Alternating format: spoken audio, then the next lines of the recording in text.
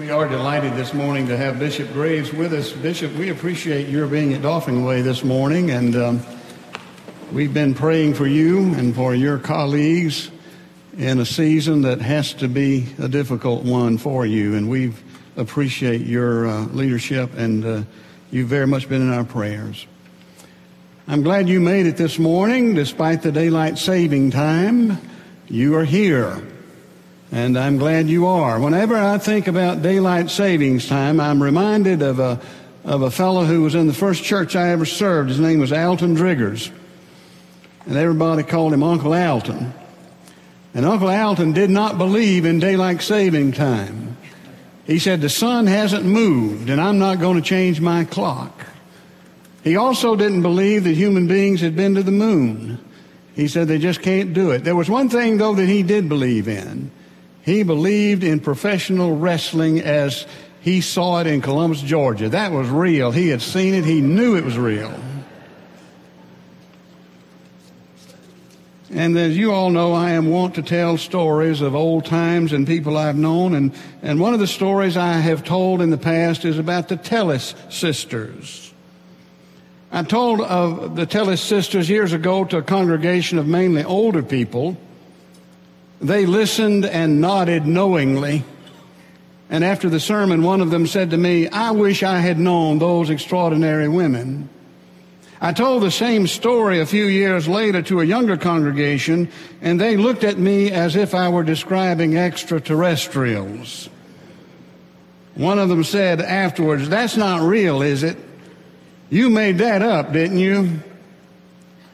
Reality, it seems, is like beauty. It is often in the eye of the beholder. It is said that perception is reality. And perception is affected by age and experience and context. Years ago, Marshall McLuhan coined the phrase and wrote the book proposing that the medium is the message. The thesis of which was that how we perceive something depends upon the medium by which we perceive it. That was in 1967, and electronic media, particularly television, had changed the way people saw the world. And of course, nowadays, television is passé. Nowadays, we are connected 24/7, and we all have our devices by which we keep up with everything going on in the world and all of our friends and even people we don't know. It is called virtual reality. And there are those who suggest that before long, virtual reality and non-virtual reality will converge into a single stream of consciousness. That will be something, and I suspect it will happen. I am reminded of my little grandson, who loves Sesame Street, and he particularly loves Elmo. And he watches Sesame Street, and he loves Elmo, and then he goes to a show, a kind of Broadway show there in Birmingham, and there's Elmo, live and in person. He went yesterday to some venue. His family was celebrating. They went to a venue where there were lots of children, and there was Elmo. And so he's confused about Elmo. Elmo seems to be a real person to him. Virtual reality and non-virtual reality converging. Well, reality was not virtual for the Tellis sisters. Their reality was living in a double-pen log house 3/4 of a mile from the county road, which was a dirt road. Their reality was no electricity, no running water, no gas. Their reality was chickens, eggs, and a garden. Their reality was a small herd of cows from which they sold calves once a year as their only source of income. There were 3 of them, Mary, Alice, and Maybelle. And 2 of them, Mary and Alice, never went to town their entire lives. And when I say town, I'm not referring to Montgomery or Birmingham or Mobile. I am referring to the county seat of our county, Bullock County, Union Springs. They never went to Union Springs their entire life. One of them, Maybelle, was the elder, and once a year, Maybelle would catch a ride to town, and she would buy what they needed that she couldn't buy from the rolling store. The rest of the time, she made a trek every Tuesday afternoon, 3/4 of a mile, pushing a wheelbarrow to meet the rolling store, to buy the things they needed. That was their life. That was their reality. They were disconnected from the world at large. None of them could read. They had no radio, no television. And all they knew of the world beyond their place was what people told them when they came to visit. They knew almost nothing of the weal and woe of modern life, nothing of the Vietnam War, nothing of the civil rights movement, really, nothing of the space race, none of that. Their reality was immediate, it was simple, and it was very hard. And they faced it. They faced it. And they lived it into their elder years. Whatever our reality, to live the authentic life requires that we face that reality. In the gospel text for today, Jesus faces his reality. He's just been baptized. He is full of the Holy Spirit. Jesus submits to baptism as a way of accepting his Father's will and dying to all the other possibilities. In baptism, Jesus hears the voice of his Father, who affirms him as the beloved Son with whom the Father is well pleased. He is the Messiah, and he will enter into his messianic reign by way of suffering and death and resurrection.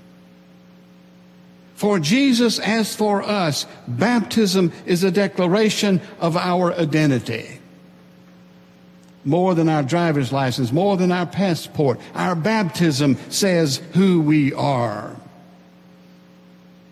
His reality is defined for him as walking the road that will lead finally to a cross and to resurrection. Every word, every action is gathered around this center of his being. His love for the world, his love for the people of the world will know no limits. He will go all the way. He will hold back nothing. He will give everything in obedience to his Father's will that the world be saved. This is what baptism is for Jesus. And immediately upon being baptized, being full of the Spirit, being full of that deep assurance that this is who he is and this is what he is to do, Jesus faces the tempter, the accuser, the one who would cast doubt about it all. Satan proposes various ways to get around the reality that Jesus is called to face. He says to Jesus, turn these stones into bread. You've been fasting, you're hungry, you know the power of hunger. Satisfy yourself first, and then you can do the rest. Imagine Jesus. Imagine the power of being able to feed the hungry. Feed them, they will follow you. Fall down from a high place, and God will bear you up. Take the leap, Jesus. Prove to yourself, prove to the world that God can be trusted. Prove the truth of your own scripture that says that God will care for you. Dazzle them, Jesus. They will follow you. Fall down and worship me, the devil says. You see, you know that I have power over people. If you will just acknowledge what you and I already know, you can share my power. So long as you do it my way, Jesus, you can do whatever you want.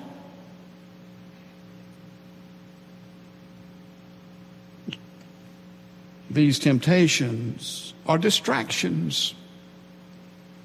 They are reality-denying fantasies. They are shortcuts imagined. They have just enough reference to reality to make them seem real. But they aren't real. They are terrible compromises. They are deadly detours. And Jesus rejects them all. You see, Jesus has already set his face to go to Jerusalem. Jesus knows that reality is finally what God says it is. To live fully into that reality, that's his destiny. That is his identity. And he is undeterred. What of our reality? We could speak on and on about the external realities that each of us face, the circumstantial realities.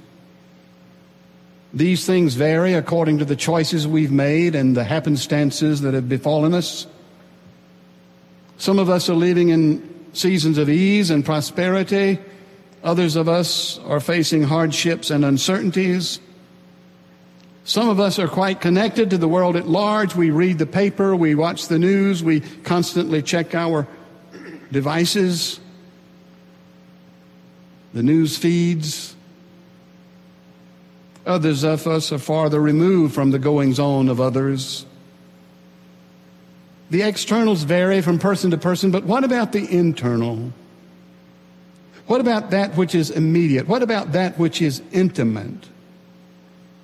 Those facts that define all of us, regardless of the externals. Well, if the gospel is to be trusted, if baptism means anything at all, then the plain truth is we are deeply loved and we are deeply flawed. And the second thing does not take away from the first. Our baptismal identity is that of being claimed by Christ. We are beloved children of God, and our baptism declares it. You say, well, preacher, what about me? I've never been baptized. Or I've not been living into my baptismal vows very well.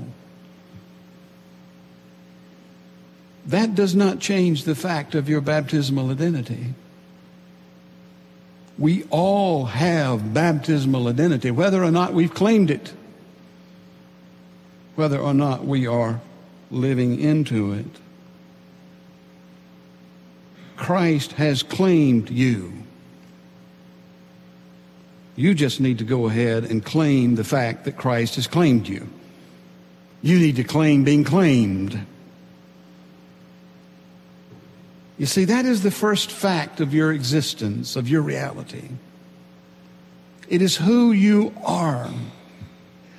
Absolutely, unconditionally beloved, claimed, chosen, favored by God. And there's nothing virtual about that. It is immediate, it is direct, it is intimate, it is essential. And today, God calls you to face that, to accept it, to embrace it, indeed to be embraced by it. And at the same time, we all must face the fact that we are flawed. You see, we've not always faced reality as God gives it to us. We have fallen prey to temptation.